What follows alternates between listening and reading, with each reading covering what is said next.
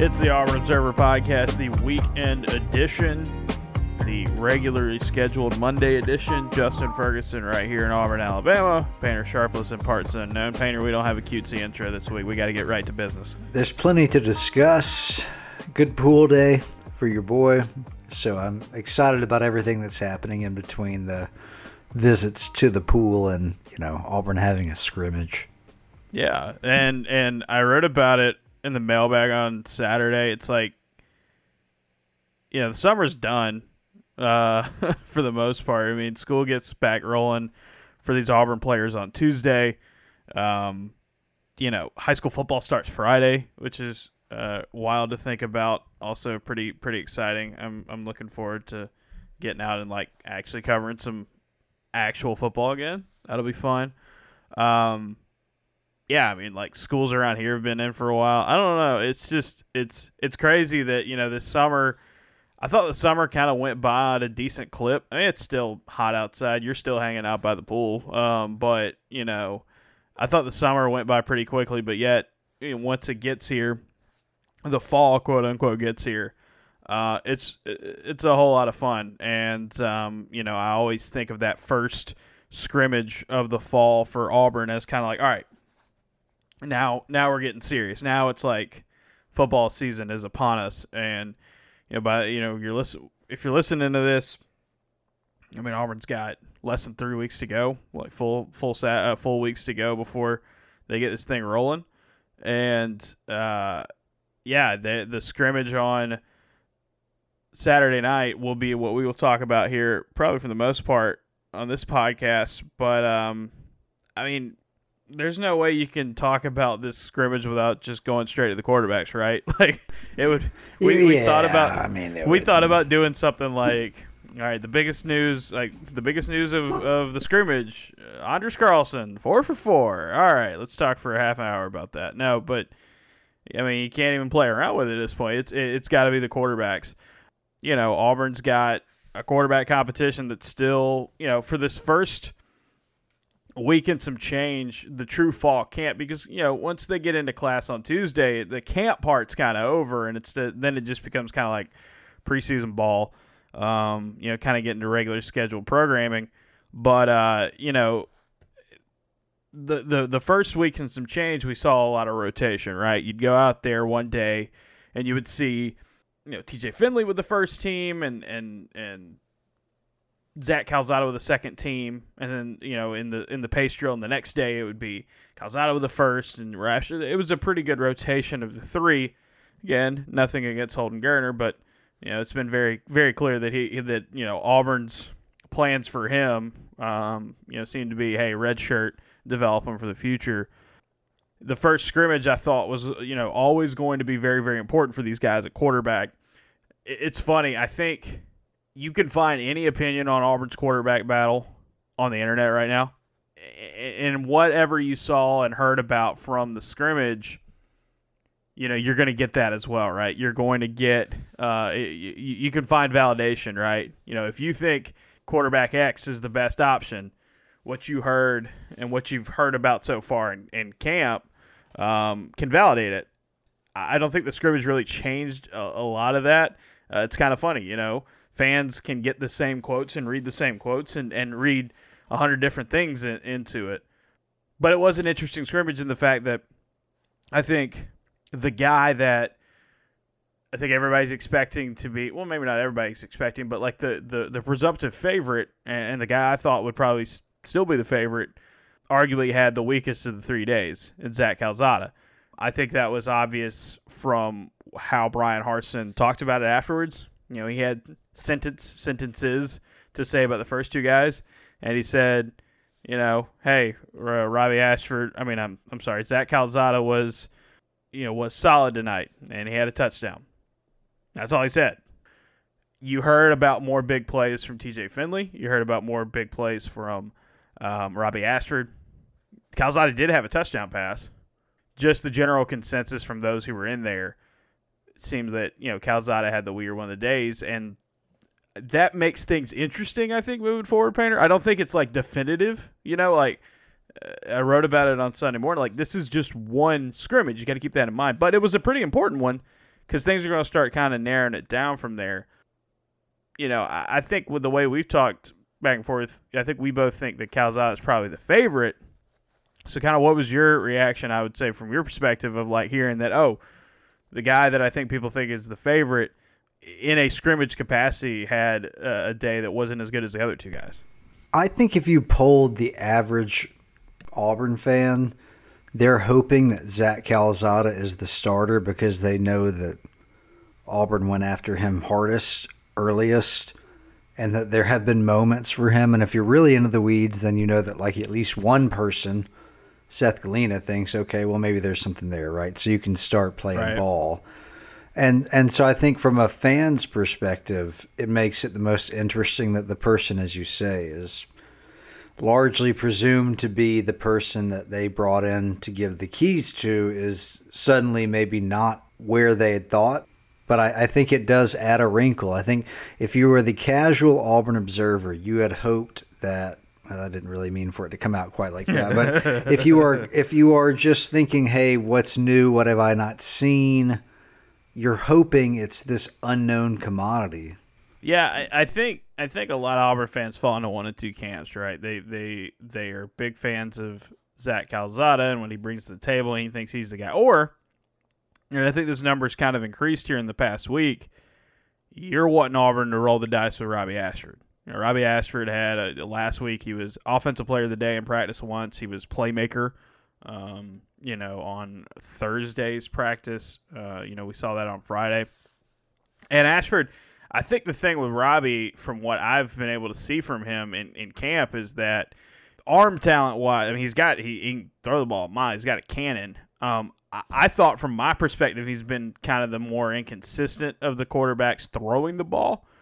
But also you get him in a scrimmage capacity, and it's like, okay, so much of what he brings to the table that's different than the other two guys is the fact that he can run and that he can react pretty well. I'll be interested to see kind of how he does off platform, if that's kind of the thing with him, throwing on the run, doing some things like that. But Ashford, had a good day. He's not able to kind of show his full running ability in these scrimmages because anytime a guy gets near him, they're gonna blow it dead. Brian Harsin mentioned it after the scrimmage. He's like, Ashford's a pretty big dude, right? He could run through some of those tackles, you would think. But you're playing it way, way, way, safer than sorry with your quarterbacks at this point in the preseason. And so I think you still don't get that full scope from that. I don't know how many Auburn fans are in the camp if they want to see TJ Finley be the starter. And that's nothing against Finley. I just think it's just the way he finished last season. It's hard for fans to kind of shake that from their head. Like, okay, you got two other quarterbacks and neither of them could beat him out. And, Finley apparently from everything I heard, had a really good day of camp. Now, Harsin made the point that some of the quicker throws, some of the shorter throws, there was inconsistency there. Some we saw last season, but I had a really good touchdown pass to Cameron Brown. Made some good, third and even fourth down throws, and showed a really good command of the offense. Now, I think he's improved, right? But I do also think there's just this interesting situation where this is the guy that I think was counted out the most, and if he comes out and has the best scrimmage, that makes sense. Again, it makes things interesting. I don't think the job was won or lost Saturday night, but it makes things interesting where you come out of it with, okay, the guy that is probably the presumptive favorite doesn't have the best day, and the guy who is probably the longest shot among, general consensus had the best day. And that makes things so fascinating for this quarterback race, moving forward. And I guess the thing is like Harsin said they've seen some separation. I think they're going to try to start narrowing some things down here this week, because once you get past that second scrimmage, all right, now it's extended game week mode. You get ready to go. I also know, though, that the way Auburn starts their season with Mercer, with San Jose State in those first 2 weeks, you could play multiple guys if you wanted to. Now, I think they would want to have a starter, but I don't think it's like you're the star, no one else is going to see the field. I mean, I think they're going to naturally get those opportunities. So I think especially when you see places like Notre Dame and Missouri, and I think there's another school that already announced their starting quarterback this past week.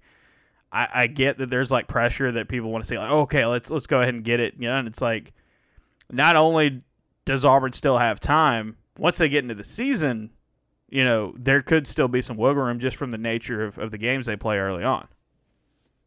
Yeah, I kind of babbled earlier, but I think if you're wanting one quarterback to separate, and I think people thought maybe to this point somebody would. In particular, people thought it would probably be Calzada. It seems pretty clear right now, whatever separation that you might have hoped for as the average fan, like that's not there yet. Yeah, no, it's not. Like the separation, Harsin said, this is the quote, "I think we'll see some of that," meaning separation on film. "The one thing I told our guys, every one of those guys wants to play. We're going to play the best guys. They all deserve the opportunity to go out there, which is why we've given every one of our guys a chance to showcase what they can do. We've got to start making some decisions. We've got to start figuring out who are going to get a little bit more reps." It's so, like, last night kind of, for something that, like, Auburn wasn't going to have a decision coming out of this first scrimmage. Like, you still have to evaluate it. Sunday, they were going to correct a lot of stuff from it. I think the narrowing down process might happen this week. But, for something that, you come out of it saying, okay, there's no decisions been made and everything still kind of feels kind of even, I think the nature of how it turned out makes it even more interesting. Because, I think if you get into a situation where one of those quarterbacks, especially one of the transfers, come in and is far and away the best out there, maybe we're talking a little bit differently today, but instead it's the guy who came back who had the better day. And of course, Robbie Ashford had a good day as well. And again, I don't think Calzada's day was awful. Like, it wasn't like he was threw like 7 picks or anything like that. I think it was just like, okay, it was clear that if you had to rank the 3, he was the 3rd. That's kind of what the message it was communicated from that. But yeah, if Ashford or Calzada would have went and balled out, I think it would have been like, oh, okay, the ball kind of starts rolling here. Instead, I think you've got a situation where TJ Finley has done a good job of trying to improve himself and make this a tougher decision and really put up a fight here. And then both of your quarterbacks you did bring in, your transfers, neither one's been able to separate themselves just yet. But there's still some time. And like I just said a moment ago, the nature of the schedule can make it so that, even if you name a starter early on, this is not like you're putting all your eggs in one basket, right? Camden Brown is just hanging around, dude. He's just having a good time. It's like whoever is going to throw the ball for Auburn this season, you're going to throw it to Camden Brown. Like, he's done really, really well.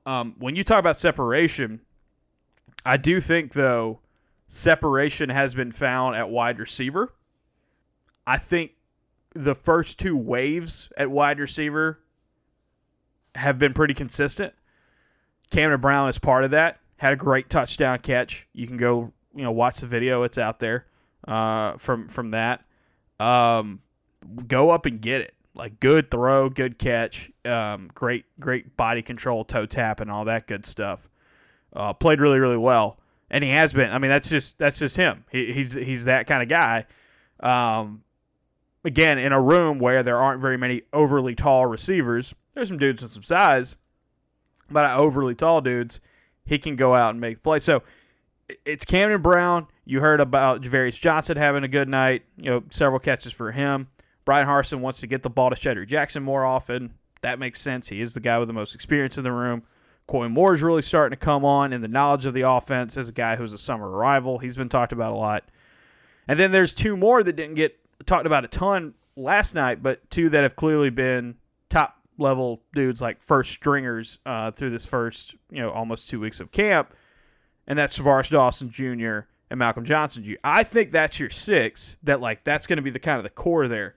And then on top of that, it's just going to be role situational. If guys take advantage of it, like Landon King, as we've talked about, I don't know if Landon King's going to necessarily be one of the guys who's like, okay, this is where he is as a position and this is where he is in the pecking order. As more of is like, that dude is just different. And you move him around, and when he's on the field, watch out. Like, you're going to use him in certain situations, certain packages.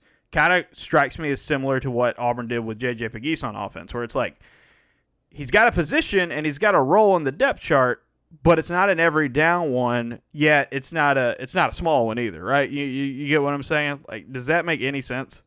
Yeah, I don't expect him to be anywhere near the receptions leader. However, it doesn't mean that at some important points you're not going to see Landon King on the field. But I think his volume is going to be eclipsed by a lot of other receivers. And yet he can still make a lot. Again, I think different type of player, kind of a similar story, though, in terms of the style, I should say, and the positional value. But, like, it reminds me a lot of Sal Cannella, where it was like Sal was not a dude by the end of his time. Like, his effective seasons at Auburn when he was out there a decent bit, it was like, okay, he's not our starting tight end. He's not our starting wide receiver, X receiver or anything like that. He might not even be the second in line in either of those spots, but when he's out there, he can make stuff happen. He can go up and get it. And there were several times where Auburn used him as a red zone on third down, stuff like that. I think that's where Landon is. And then it's like for the rest of those guys at wide receiver, like I've been asked about Xavier Capers. Xavier Capers has been talked about a good bit for his progress this offseason. Xavier Capers isn't one of those those top 6 we've heard much about, and I don't think that's a knock on him. I think it's more of, wow, Camden Brown's been really, really good, and Shedrick Jackson's the most experienced guy you've got, and like that's your position. So naturally, that's going to make it a little bit tougher for him to maybe you get to hear about him. I think there's going to be other spots on this roster, there's going to be other spots on this depth chart where, you can kind of say the same thing about these guys. I remain fascinated to see, like, how do you get Javarius Johnson and Tavares Dawson on the field at the same time? How do you use both of them? How do you maximize both of those guys? That's going to be interesting to see. I think Coy Moore, the more reps he gets in this offense, I think the more likely he will be able to separate himself and be a guy that could potentially be one of Auburn's top 2 receivers. If not, I wouldn't be surprised if Coy Moore came out of this season and be like, all right, he had the most catches out of anybody. Because I think that's just kind of his game and that kind of style. But you're starting to see some of that separation at wide receiver. And it's a good thing because, you need those guys to be ready for no matter what happens with the quarterback room. And I think Ike Hilliard, obviously deserves a lot of credit for the work he's done with these guys right now. I think there is a clear difference from Auburn's receivers this year to where they were last year. Of course there is. It's a dude who coached in the pros, and it's an NFL guy who I think is doing a lot of that technique, attention to detail, that finer work. That's taken a bunch of potential filled and really athletic wide receivers from Auburn and saying, okay, you don't have experience. Here's the tools that you need so you can go out and get that experience in the SEC. But yeah, Camden Brown having a great day. Wide receiver Damari Alston having a good day of the running game. One of the more fascinating things I saw from the scrimmage or heard from the scrimmage is that they did not put Tank Bigsby in bubble wrap that I think most people thought. I don't think they're going to be dumb with it, right? But they emphasized getting Tank the ball early in the scrimmage. Said he was running against the ones, having to power through some tackles, really getting that big-time test. Everybody knows Tank Bigsby's good, but he's got to produce more against good competition because that's where he and the Auburn offense tailed off last season in the running game. And, Auburn's defensive front is a pretty good test for that. And I think for Auburn fans, hearing that, the offensive line didn't get pushed around or dominated has to be a good sign, right? Like he kept talking about how there were opportunities, there were good lanes being filled. Some of those guys really made push even against the first team. They're not going to dominate, especially against Auburn's defensive front, but that's a group that you want to see some consistency there and you want to see a step forward, and it sounds like a little bit of progress is made with the offensive line. Again, I don't know how much you can learn, but it's not like, I think there's other position groups where it's not quite as rosy as it is with that group right now. As far as I can tell, like Brian Hartson doesn't have a lot to gain by talking about that group, but by dropping little hints, saying things like they didn't have a lot of negative plays. I mean, it's really, they've come out on the offensive from when we've heard actually from members of that offensive line about what they expect. I don't know what to make of them in the scrimmage. It's, as far as I can tell, like if they play well against teams like Texas A&M and to some extent Georgia and Alabama, that's great. Like I actually expect them to do well against Ole Miss and Arkansas. Like I that's a unit that I think holds its own against competition that is as good or inferior. What I'm curious about is like, what do you do when you're really probably a step above? And like that group has really been on the offensive in the last few weeks about how they view themselves. To your point, last season Auburn ran for 207 against Ole Miss. They ran for 163 against LSU, but that was like aided by like one really big run. The average was good in that game, but it was kind of warped a little bit. Less than 4 yards a carry against Arkansas. Was more successful against South Carolina. So yeah, I mean, I get what you're saying. It's like you need, like, in the games, even in the games you don't expect Auburn to win, right? You need to see a little bit more on offense, especially in that running game, if that's going to be your bread and butter. And I just view us as more talented than Ole Miss, Arkansas, Mississippi State, South Carolina. Yeah, and I think in the trenches, like, there are some teams in the SEC that have really good defensive line talent. Missouri's going to be interesting because Missouri just has that rep for good defensive line play. But it's like, yeah, like, there are maybe some teams that are mid-tier or lower in the SEC where you feel like, okay, their defensive front could give you a lot of problems. Maybe Arkansas is the best example of that. I mean, look at how good Arkansas's run defense was last year. Yeah, they're middle of the road. So, yeah, I get what you're saying. It's just I would expect Auburn to run well against Mercer. I would expect Auburn to run well against San Jose State. Hey, last season, Auburn ran 4.5 yards a carry against Penn State. Not crazy good, but a couple touchdowns. I remember Tank having some good runs. Jarquez having some good runs in that game. It's like that setup's going to be there for them to kind of do it. It's just that offensive line is like, all right, what is going to make them consistent? And I guess the other thing with them is like, what's going to make them better in October, November? Because they got off to a great start last year, and then even against some decent teams and some good teams, they ran the ball. They had their moments, and then like couldn't run against A&M, couldn't run against Georgia, couldn't run against Alabama, couldn't run it really well against State. Or Arkansas. They needed to throw the ball to win that Arkansas game. And Will Friend said something last week that caught me, maybe not by surprise, but it just like stood out. He said, like, our priority is like finding 5 dudes that are going to help us run the ball. Like the passing is important, but priority 1 is running the game, running the running game, I should say. And that's where I think it sounded like Auburn, rotated with that offensive line. In the scrimmage, they mix and match some. Like you hear guys like Tate Johnson and Avery Jernigan getting first team reps. You're hearing guys like Colby Smith having good days and Brennan Coffey having good days. Where it's like, okay, well, those aren't guys that you're expecting to be starters this year, but they're getting that experience. You're not going to want to chance a guy like Nick Brahms or Austin Troxell as much, or Keandre Jones missed time earlier in camp with an injury. You don't want to chance that, but the wild card still is Cam Stutz. Cam Stutz is an interesting figure here for Auburn because, Will Friend said it last week. He got off to a slow start in camp. He said, but that's because we were just running around in helmets. When we got full pads on, that's what he wants. Like, that's what he's good at. He's a big kind of like road grader type of big physical guard. And if Auburn's priority is, all right, we got to get better running the ball, especially down the middle, if they're at their best running the ball with Stutz out there, I don't know who's out in that point. I don't know if that's Council. I don't know, what you move around to do that. But that's where I think the intrigue is, because it seems like Zaire and Troxell and Brahms and Jones pretty much kind of have it. Maybe Council locks it in, as he gets healthier and more back into the swing of things. Yeah, that group's just got to get better. That's it. They've just got to get better, and they've got to stay healthy as well, which is easier said than done because on the offensive line, it's one of the most violent positions to play in football. It wouldn't get talked about all that much, but given Council's versatility at times and just generally how much he's played, it would be an not insignificant storyline if he ended up not starting. Yeah, it would. It would, because the last 2 seasons when Council's gone down, Auburn's offensive line has gotten worse. So that would be really interesting to see, for 2022 if that's the case. So that's what makes Stutz.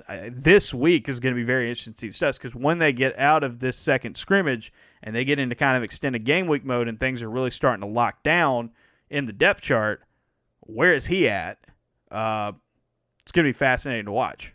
It's going to be really, really fascinating to watch, because there's just a lot. There's just a lot of experience and a lot of stuff returning on that offensive line. So that a guy, even though Stutz has been here for a while, that a guy who's never been a starter before could come in and shake it up, that would be huge, because I don't think anybody saw it coming. It was going to be like, okay, what does Alec Jackson or does Brennan Coffey kind of make the breakthrough? Is Zaire a guy that's going to start? That seems to be the Zaire. That one seemed to kind of work out for sure in terms of predictions, but I don't know how many people you saw Stutz get a lot of experience in spring practice. It was like, okay, they were resting a lot of guys. Yeah, there's a a lot of guys reason for that. Right. Like, here's an example. Again, nothing against the kid at all, because I think Auburn really likes him and he'd be a good player. But you haven't heard as much about Caleb Wooden here in fall camp as you did in the spring. Well, what changed for Auburn? They got like 2 or 3 more safeties in, and things just naturally shifted on the depth chart because of that. So for Stutz to kind of be hanging around is really, really interesting. And just how does all that kind of work together? This team's going to run the ball. It's going to be running it through Tank. Jarquez Hunter's going to be involved a good bit. He said he was going to play a lot more this year. I tend to believe him. Damari Austin having a good scrimmage is interesting, because it looks like Sean Jackson has been ahead of him for so far in camp. That's probably still going to be the case, but if Austin keeps it up like this, you can find a way to get him on the field. True freshman, it's easy to get a true freshman on the field, a running back. It feels like Gus had a stigma against him that he was a good recruiter, which no one dislikes. Right. Everyone wants that. But that he was not a good developer. And you brought Brian Harsin in because he was supposed to maximize talent. And there's this interesting thing, whether it's at running back or at a different position, where is there going to be a difference at this point in the young players that come in? Are we going to see some sort of elevation and development? Let's talk about what that really was about for the most part, and that was quarterback, right? You're right. Like, Auburn took guys at defensive back that were underrated and turned them into NFL guys. Defense, you had that linebacker, there was that run. Now, a lot of that is with Kevin Steele and the position group there. Gus being more of an offensive guy, you have to look at offense, right? The issue with the Gus regime towards the end especially was that you weren't getting it on the offensive line, but it's quarterbacks, right? Did the quarterback get better during their time at Auburn? Well, that was always kind of the knock. And Harsin being a quarterback guy, I think it all flows from there, right? You could see, I think you could see, if Auburn goes on a run here in the near future where a group like the defensive backs or any of these other positions where you develop guys that weren't huge prospects and turn them into NFL draft picks, sure, that'll get some love, that'll get some praise, but the narrative is going to only stay the same unless quarterback changes, right? That's going to be the one. And it makes it interesting for Harsin at the beginning of his tenure at Auburn because it's transfers. Now, they're all transfers that had multiple years left. None of them were finished products. None were close to finished products. And so there's still development work to be done there. But I think that thing you were talking about with Malzahn, it's like, you couldn't develop talent. I think a lot of it has to do on offense, and I think a lot of it kind of stems from quarterback. And there's stuff that plays off of it. I think people wanted more consistency and more just dudes at wide receiver. I mean, we've talked about it before a ton. Like, Auburn just doesn't have really any history at wide receiver. Yeah, I would say you're spot on. Like, what receiver at Auburn really had himself a heyday? Maybe Seth Williams, maybe Darvin Adams when he was OC. I don't. The wide receiver position's an interesting one because Darius Slayton goes on to have a nice career in the NFL. C.J. Uzomah, tight end, but also has signed 2 very nice contracts. Yeah, and it's like maybe Seth Williams hangs around. Although watching it, did you see him dunk on Kelvin Joseph Saturday night? Auburn was ruthless on Twitter with that. I thought that was fake when. people were like, "Hey, did you see he did that to the same guy?" And I was like, "That's not real." And then I saw the Auburn account really leaning into it. Yeah, it's just like maybe Anthony Schwartz kind of sticks around, but yeah, it's just that consistency, especially when you look to the other side of the state and what they're doing at position groups where they were not the early run, the first half of the Saban era. It wasn't like they were just there's Julio. But, like, there wasn't a whole lot of just, like, awesome wide receivers and offensive talent you can point to. There were some guys here or there. They were the definition of ball control. They pounded you to death. And then it was, like, things started kind of getting a little bit more with Amari Cooper, and then it just takes off from there.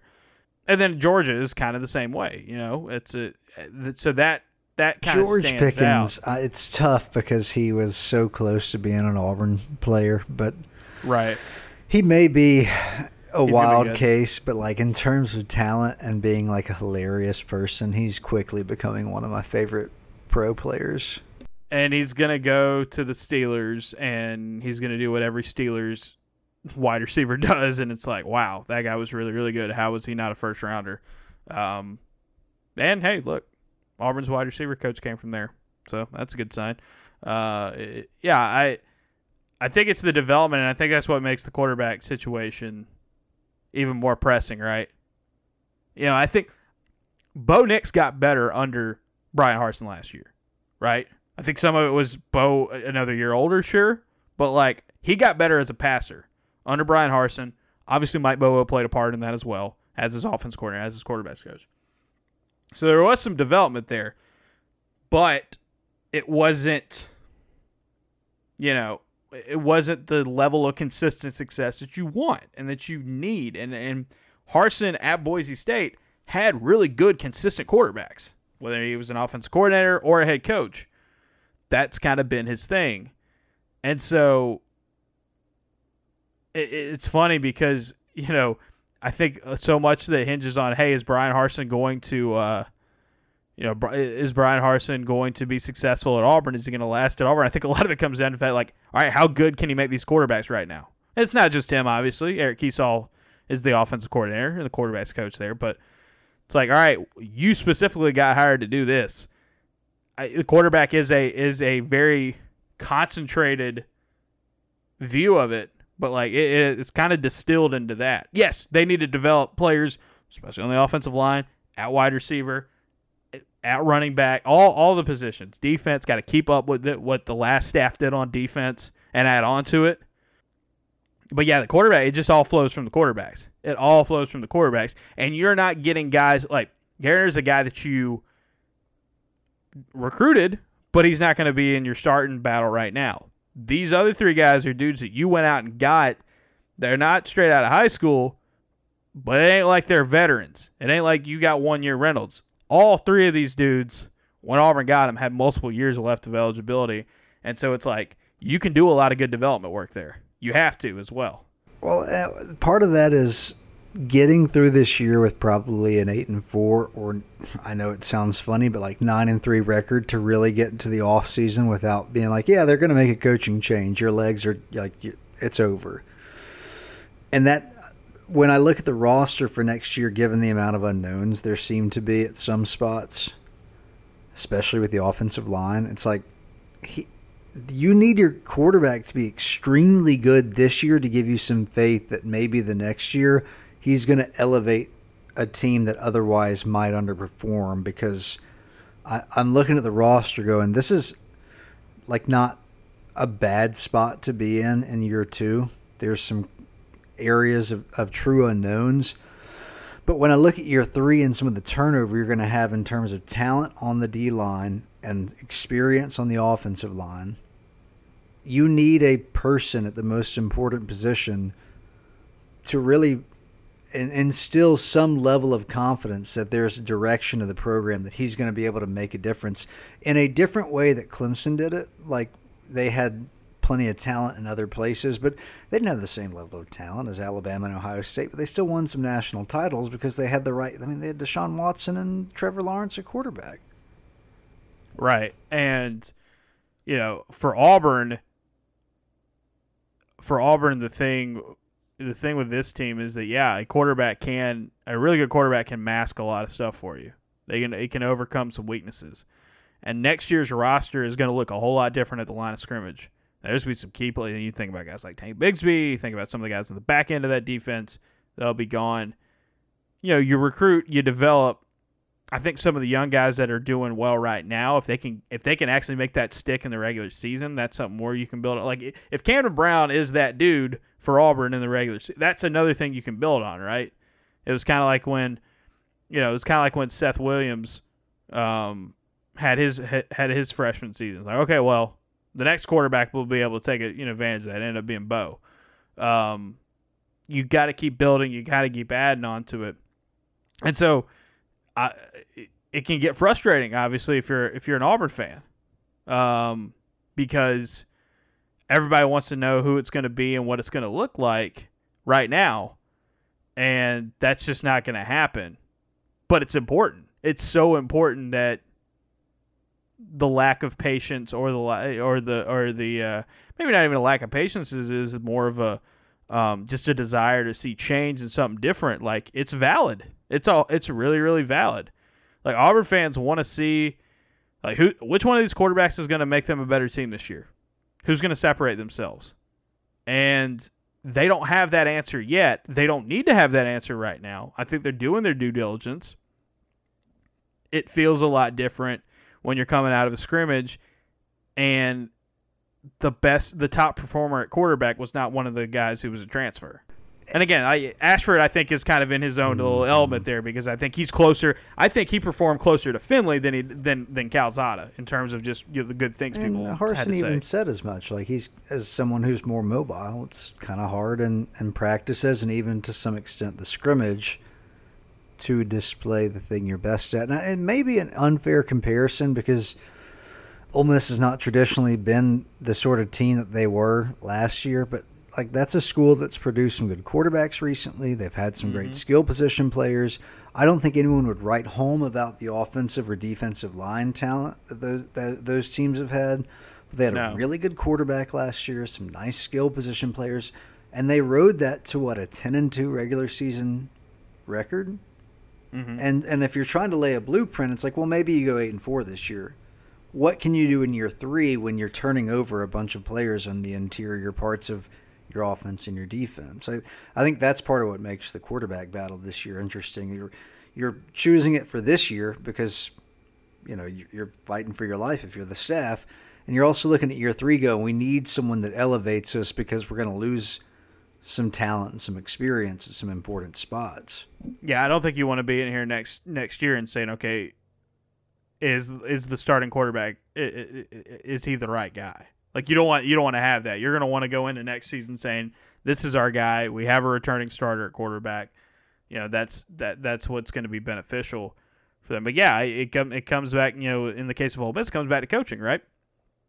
There's not a whole lot that you would say that makes Ole Miss this great destination for quarterbacks, but it's the coaches they've had.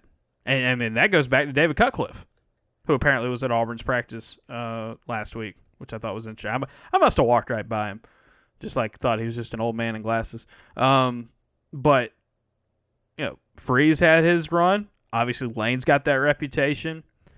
Brian Harsin doesn't have that outsized of a reputation because of where he was in the past, right? But the numbers at Boise State speak for themselves. You got to carry that into Auburn. He's got to have one of these guys stand out, and to the point that they're at the end of the 2022 regular season, whatever the record is, it's saying there's hope. There's a there's faith, there's something that's going to push this team forward at the quarterback spot. I guess that's what also makes Ashford so fascinating. And I've said that word about 100 times in this podcast already. But like, Robbie Ashford is the guy who was the best recruit of these three coming out of high school. He's also the guy who has no experience at the college level. You can make an argument where like it would make a lot of sense for you to roll your dice with that guy and say, okay, here he is. There's going to be some bumps and bruises. There's going to be some ups and downs, but this is your guy moving forward. You can sell that. That's a selling point. However, because of what happened earlier this year for Auburn and what happened at the end of last season for Auburn, you don't get a ton of wiggle room. You got to get the dude who's going to win games this year. I'm not saying it's like, it's obviously not a situation where you have to win 9 or 10 to survive, but like you got to win more than you lose, and you've got to build something with it. So it's a tough spot to be in. It's a tough spot to be in, but I think Auburn is handling this quarterback battle just like on the timeline I thought, and the way they said that it was going to be. Hey, this first scrimmage is going to mean a lot, and we will go from there. I think these next few days are gonna tell a lot. We have spent now roughly 3/4 of the podcast dissecting to an extreme degree one side of the ball, while the other side of the ball is, without question, going to be way better statistically than whatever the offense does. Like, you're just hoping to get a level of competency that you got from that stretch of the end of the LSU game through the first half of the Ole Miss game. Can you get that on a regular basis from the Auburn offense, and then you just want the defense to pick up where it left off in the Iron Bowl? Yeah, so for your defense, the defense kept Auburn in a lot of games last season. Some that they won, some that they lost. And I've been banging the drum for a while now that I think this is going to be a good Auburn defense. I like where they are at all three levels. I think the inside linebackers had a good scrimmage. I think Owen, from all accounts, is back to looking more like Owen. They've got a lot of confidence in Cam Riley and Wes Steiner at this point. I think, again, there's a runway with the way Auburn starts with 5 straight home games. That defense can build up a lot of confidence because you're going to have Jordan-Hare behind them. And, and it's going to be tough in that second half of the season, but that defense can really build in some of the spots you've got. You're bringing back a lot of talent up front. You're bringing back a lot of talent in the back end. Just guys that you can rely on. Like, I don't think it's set in stone by any means, but like the first team defense has been pretty consistent these last couple of weeks, right? And then the only real surprise or questions are like, okay, is it Caden Bridges at safety? That's what it looks like at this point. And it's like, is it Cam Riley or Wes Steiner? And even still, you're going to rely on both of those dudes.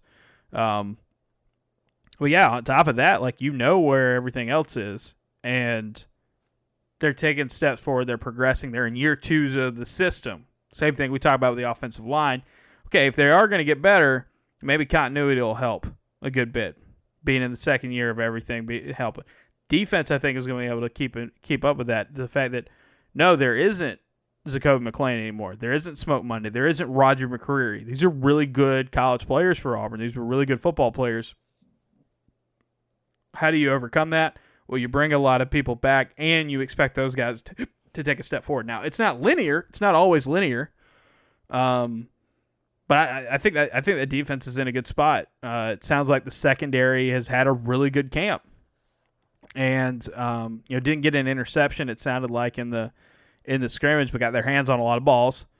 It was very disruptive. Craig McDonald had a 95-yard scoop and score. The linebackers are playing a little bit better than I think they would have been expected to at this point. A lot of good reviews. The defensive line and the edge rushers, if that top-end talent stays healthy, that's going to be a very fearsome front. Right? Derek Hall and Eku Leota are causing a lot of problems for people. And Colby Wooden and Marcus Harris and Jason Jones, like, they've been able to fill in. And it goes back to what we said earlier this offseason, is that I think the best thing you can say about this coaching staff at this point from Auburn, it's just been one season, but like, they've hit pretty well in the transfer portal. Like, they've gotten guys to contribute and some guys that can make some big time contributions. Now, you needed to hit at quarterback, right? And you needed to hit with some of these depth pieces. But defensively, I think the depth's in a good spot. And I think all three levels have. It's not going to be perfect, but again, is that consistency going to be there? Is that is that year two going to make it so that these guys are a lot more confident in what they're doing out there? Because even in a year one situation, there were two really bad games, obviously, last season, especially in the secondary for Auburn. That defense was a huge reason why they were able to win as many games as they did, and they could have won more and probably should have won more. I mean, the Iron Bowl is a fantastic example of that's a quarterback and a team that you kept in check, and there were some obvious reasons for that, right? Like injuries at wide receiver for Alabama or an ejection even. Yeah, I think about outside of Will Anderson and whoever it is that lines up across from him, and just by default, whatever Georgia's doing on its defensive line, they're probably going to command the two best units most years. But why can't Auburn have the third or fourth best unit in the conference? And, I mean, outside of quarterback, I think you can make a push that defensive line, when it's a really talented group, can affect a game more than any other unit can. Yeah, no, 100%. And there's no Derek Hall in this group, but there's a lot of guys that I think are like Marlon Davidson level. Around that kind of, and Marlon was obviously a really good player for him. Like Derek Hall, Colby Wood, Marcus Harris, Eku Leota, I think all those guys are going to be NFL draft picks. I think all those guys are going to be good players. They're not going to be superstar draft picks unless they just tear it up this year, right? Unless they have just these monster seasons.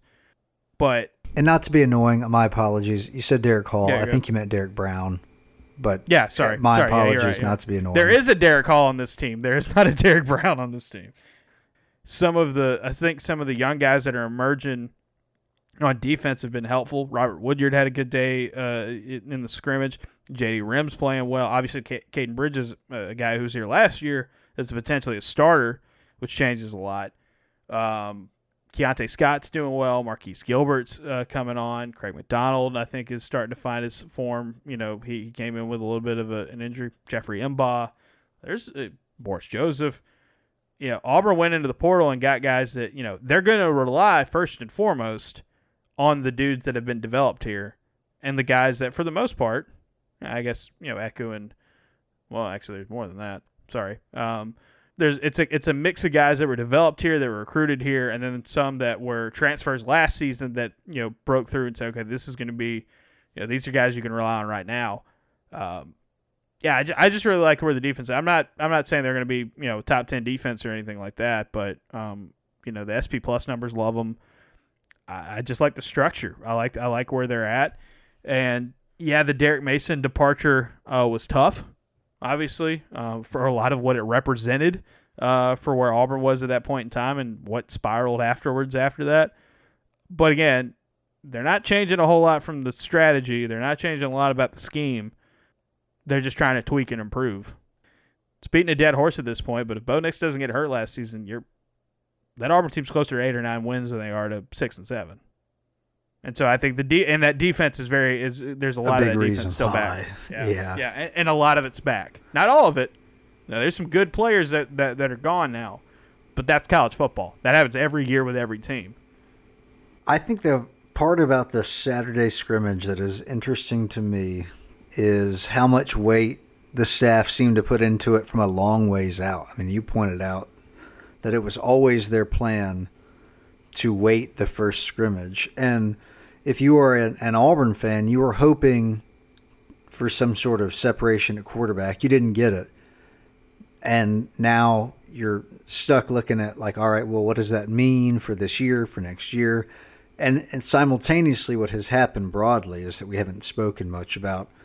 Part of the reason it might be hard for young quarterbacks in this system is that they're all figuring out where they stand in this pecking order against what is probably a pretty good defense. So there's when you get into that second string defense, I think you still got a pretty good defense out there. Yeah, and so there's and then we're stuck in the lockstep of how excited do you get in a preseason or fall camp when you got your own players beating your own players. Right. Yeah, it's hard. The whole thing. It's we all expect the defense to be better, so you want to see separation at quarterback, and yet you know that there's an inherent disadvantage because the offense just simply isn't as good as the defense. Yeah, I mean, there were people that I saw a couple of people being like, well, Auburn had a good day running the ball. That must mean the defensive line's taking a step back. It's like, okay, all right, well, it's like it's tough because it's a scrimmage. You're playing against yourself. I think you want it to be balanced first and foremost, but you also want to see moments. I think both sides had moments. I think the defense got the better of the offense overall. There weren't as many touchdowns. You heard about Anders Carlson going 4 for 4. Like they had to settle for field goals a decent bit. But that's also what Auburn's defense does to teams. And especially against an Auburn offense where there's question marks about their offensive line. They aren't settled at quarterback. There's a lot of newness at wide receiver. Right? Like it's hard. It's hard to see a scenario where it's like, oh yeah, that group's just going to light it up against the defense. Because if that's the case, everybody be complaining about how bad the defense is right now. And on an unrelated note, interesting that they have given such good access to former players. I know that was not unique. I know that in the Tuberville era, in the Chiswick era, and the Malzahn era, they let Letterman come back for games. But I feel like this staff has been pretty good about both letting former players and media get some level of access, which, that maybe the cynic in you says, well, that's a desperate team and a desperate staff just trying to build any goodwill where they can. Yeah, so there is a completely open practice to the media next Saturday. It's not a scrimmage. The scrimmage is on Friday night. And then, of course, Auburn has an open practice, in case you haven't heard that, has an open practice on the 27th, the week before the opener. That's open to the public. So, yeah, there's a lot more access. I'm looking at the schedule right now. As we were recording this on Sunday evening, we got sent the schedule. Like, there's 2 more practice availabilities. There's coordinators are going to talk after the scrimmage on Friday, and there's completely open practice on Saturday. It's like the access has been fantastic. And, yeah, I think it's just an easy win. It's an easy PR win, right?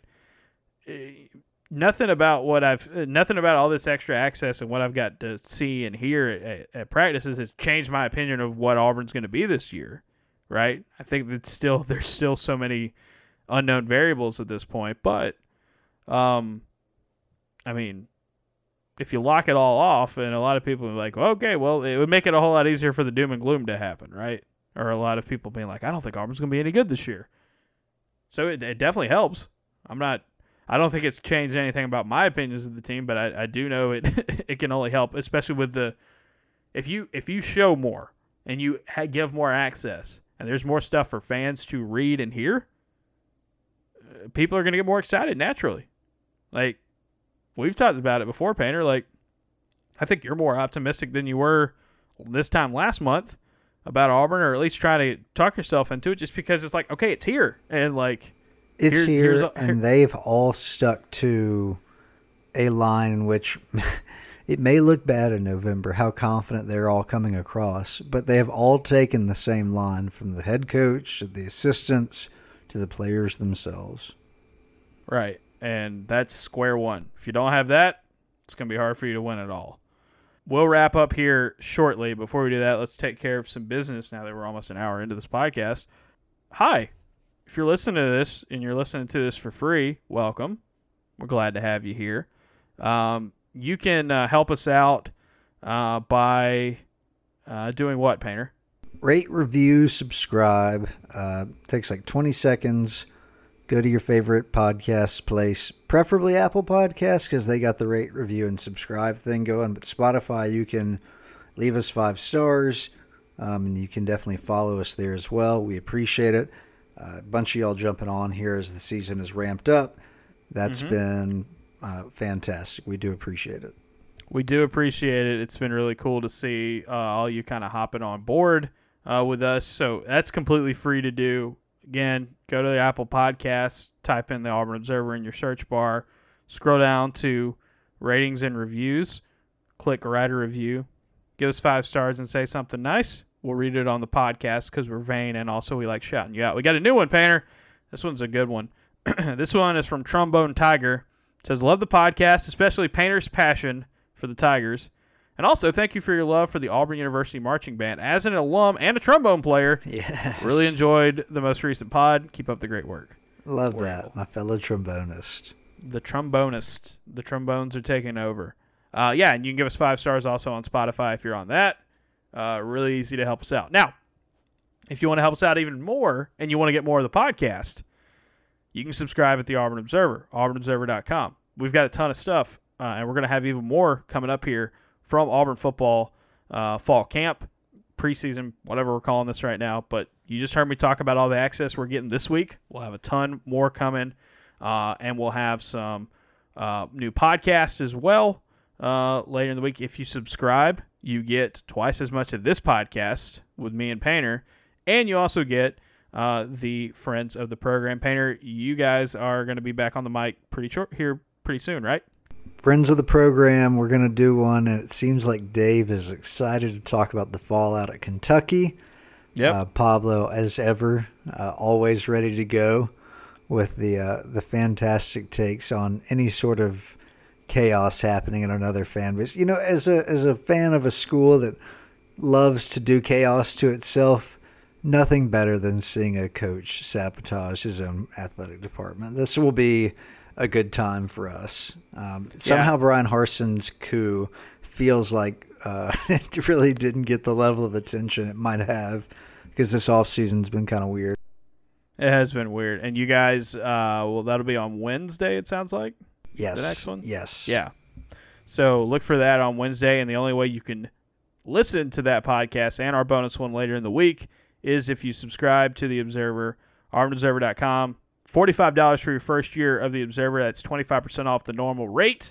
And heck, the way we're putting stuff out right now because of all this access, I mean, it's, you're getting. I'm not patting myself on the back here. I'm not talking about the quality. I'm talking about the quantity. There's been a lot of stuff for me to write and for us to talk about. So you get a lot of it. We've got scrimmage observations, practice observations, the mailbag. We've got features on different players and position groups. And then, like I said, you get every podcast. All of it gets sent straight to your email inbox so you can read or listen on your own time. We also have an app through Substack. Just download the Substack app, and you can read it in a nice, easy format if you hate reading your email, like I know a few of you do. But there's a lot of stuff at The Observer that you can check out. So you get more of the podcast, and you help us keep on going. Like I said, $45 for a subscription. That's going to run for the next couple of weeks as well. Also, Home Field Apparel, the Mad Lads have done it again. Did you see Penn State broke the Big News Saturday record this weekend? And they get Ohio State this week. Like, it is crazy times for our friends at Home Field Apparel. It'll be interesting to see the Auburn-Penn State game in Week 3. There's going to be a lot of home field in the crowd, I bet. It has jumped off. I cannot imagine how excited Connor and them must be, how this business venture for them has been wildly successful. But the comparisons between Penn State and Auburn continue to arise. Like, their fan base just absolutely selling out for home field, even though it's a bigger fan base, I'd imagine, than Auburn, given that they are the school for college football in that state. But shouts out to the Penn State folks for really going all in on home field, even if they're not the biggest fan base in their own conference. Home Field Apparel has the most comfortable T-shirts, sweatshirts, and hoodies that you're going to find anywhere. Trust me. I mean, I'm wearing one right now. I'm wearing a Pitt shirt. I mean, that's how much I bought 3 Home Field shirts sight unseen just because I love the good brand that much. And Home Field has a deal for you. If you listen to us, it's 15% off your first order at homefieldapparel.com if you use the promo code Observer when you check out. Auburn gear right now, everything looks like, is it everything back in stock? Yes, everything. Every single thing is back in stock. That's 24 different products for Auburn. I'm going to speed run them right now for you just because I want you to know what they've got. There's a 1957 National Championship shirt. There is a vintage Auburn basketball shirt with Aubie putting his arm through the rim like Vince Carter. There is the classic Painter Aubie, as I like to call him. Go to his Twitter profile if you want to see what I'm talking about. There's a Wiggle Wiggle shirt. There's a cool throwback orange Auburn shirt with Aubie leaning on the A.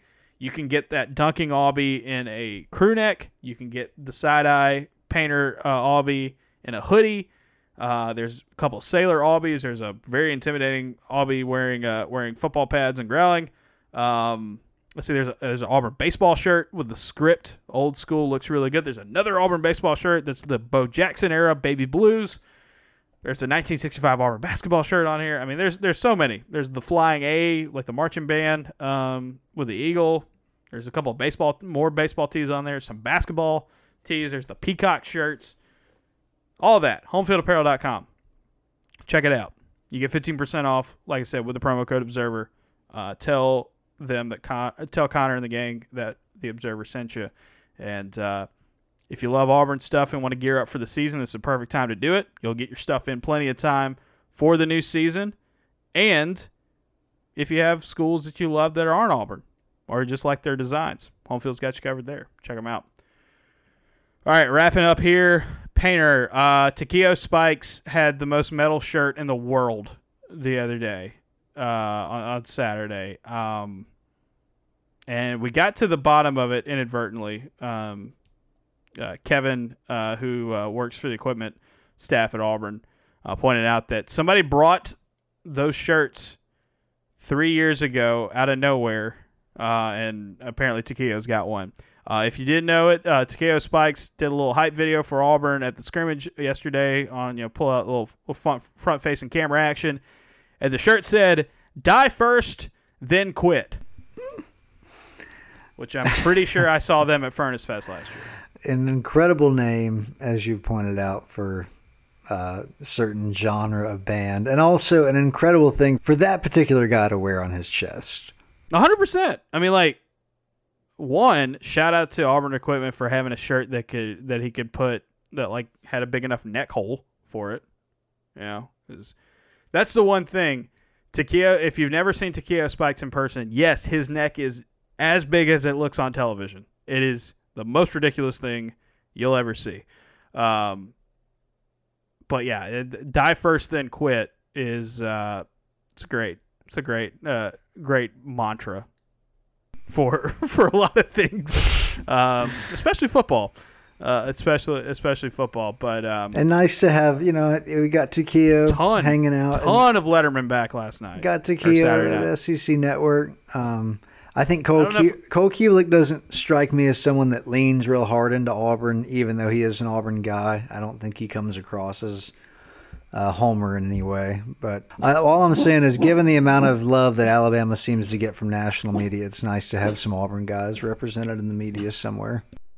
I don't know if I said this earlier, but the word was there was a ton of Letterman there last night or Saturday night, even more than usual.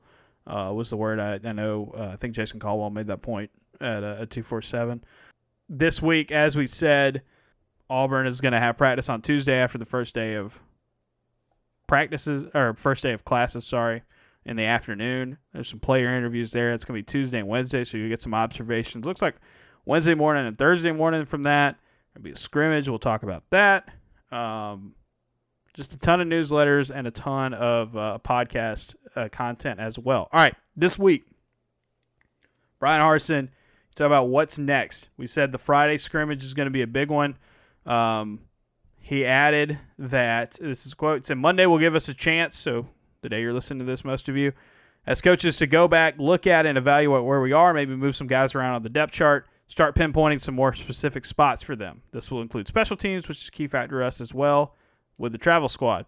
Quarterbacks will definitely be in that part. So when we get out on the field Tuesday and Wednesday, when Auburn returns to practice, we might see a little bit of movement. We might see something kind of shaking up. I do find it interesting. We don't talk to Brian Harsin until next Saturday. So might not hear anything specific about the quarterback situation until then. But this is going to be a really big week. And guys, I think you feel like things are going to start tightening up for Auburn. And, you want to have a good two deep in place. I think you want to have that next wave that you want, certain position groups to be ready. And then, after that second scrimmage, as Harsin said, after that second scrimmage, it's depth chart time. It's extended game week time. You start preparing for Mercer. You start looking ahead to some of those other teams you play in the first month of the season. Not to take anything away from Mercer, but you get this extra time to prepare. You don't need all this excess time to prepare for an FCS team. So take advantage. Maybe look ahead, do some advanced scouting, some advanced work on some teams they play later on down the line, like Penn State. And then, of course, the Missouri and LSU 1-2 punch to start SEC play. So big week. And like we said at the beginning, just what happened with the quarterbacks in this scrimmage. It's not the be-all, end-all. It's not going to determine everything about what happens with this quarterback race. But I think it's one of the scenarios that was just like, I don't know if anyone saw it coming necessarily. And that's what makes it even more intriguing moving forward. There, I used a word that wasn't fascinating. That's right. I think that's all I've got. Basketball back from Israel. That trip sounded like obviously a pretty big success, all things considered. Oh, I will say this also. Good news for Auburn, because I saw there was some – I think Texas had 2 guys blow out their knees the other day at practice. Georgia's got a guy who's having to undergo surgery. Fortunately for Auburn right now, they have had a really good, clean bill of health to this point, and they want to hope that continues. So that's again, if you're trying to do that so much, you got to improve a lot, and you got a really tough season ahead of you. You got to have all hands on deck right now, and I think Auburn has been pretty fortunate that all that rest and all that recovery time they gave those guys in the spring, I think it's paid off right now here in fall camp. So really, really good there. But yeah, basketball getting back, and in a couple months, things will really, really take off with them and in terms of getting preseason preparation going. So yeah, I just keep thinking back to how good Janai Broom looked in Israel. It didn't matter who he played against. And I don't know, I might have some room to write about that sometime in the near future before the season gets going. But really impressed with them. But yeah, everything looking good. And I know we have some folks out there listening who are Auburn students. I know there's several of you out there actually. A decent chunk of you who at least still have their EDU email addresses with us. Good luck. Painter, do you have any advice to folks out there getting back into swing things in school? I don't know how many freshmen we have listening to us. Maybe we have maybe we have transfer students maybe coming in. Maybe that's a little bit more our speed. Painter, what is Painter's advice for the start of the school year of college at Auburn University? Meet as many people as you can. You'll be surprised who you hang out with after college is over. That's great advice, and advice I definitely didn't follow. So. Same. Yeah, no, I stuck to my group, and I love my group. Still hanging out with them to this day, but you'll be surprised that you don't spend the rest of your life will not look like college. Yeah. My advice is, the best time to go to the Chick-fil-A on campus is, it's usually the sweet spot used to be like 140. 130 or 140. I bet you lived in there too with the student you had a little office down there. Yeah. The Plainsman office is right under it. I didn't mean to sound little as into meeting, more so as like it was tight quarters. I actually was talking about this with somebody the other day. It's not every week, but almost every Wednesday since my freshman year of college, I've eaten at Chick-fil-A, because that was the day I used to do that in college, because it would be right before we had to get the paper out, back when they actually printed those things. And I still keep it up. If I don't know what I'm doing on Wednesdays a lot for lunch, I'm usually going to Chick-fil-A, because I believe in tradition, Painter. That's what keeps our great sport alive. TV contracts. That's right, television contracts as well. Yeah, week 0's coming up. Vanderbilt's playing. You know what? We might not have enough room to talk about it. We might not have enough time to talk about it when it actually comes. So, week 0. Let's get into it here real quick. Nebraska plays Northwestern and Ireland. And a game we all wanted to see on Fox. Vanderbilt's at Hawaii. On CBS Sports Network. I've already staked my flag in Vanderbilt getting down 27-3 and losing 30-29. All right. I don't know Just a how really that's weird, going to happen. yeah. They will lose, but somehow By the way, they'll make it entertaining. By the way, the team Auburn plays in week 1 of the season plays in week 0. Morehead State plays Mercer in an FCS game on the 27th. Other games involving, if you want to really early look ahead, CBS Sports Network, Austin Peay is at Western Kentucky. Auburn plays Western Kentucky at the end of the year. UNLV plays Idaho State. That will be ugly all the way around. Jack State plays Stephen F. Austin. UConn at Utah State. That'll be fascinating. Wyoming at Illinois. Go Cowboys. Duquesne at Florida State. If Florida State lost to another FCS team, I think that would be the end for a lot of people. Alabama State's playing Howard. These are all games on TV. Charlotte's playing FAU, and Florida A&M is at North Carolina. North Texas is playing UTEP, but you can only watch it on streaming, so that's fun. So right around the corner, folks. We're almost there.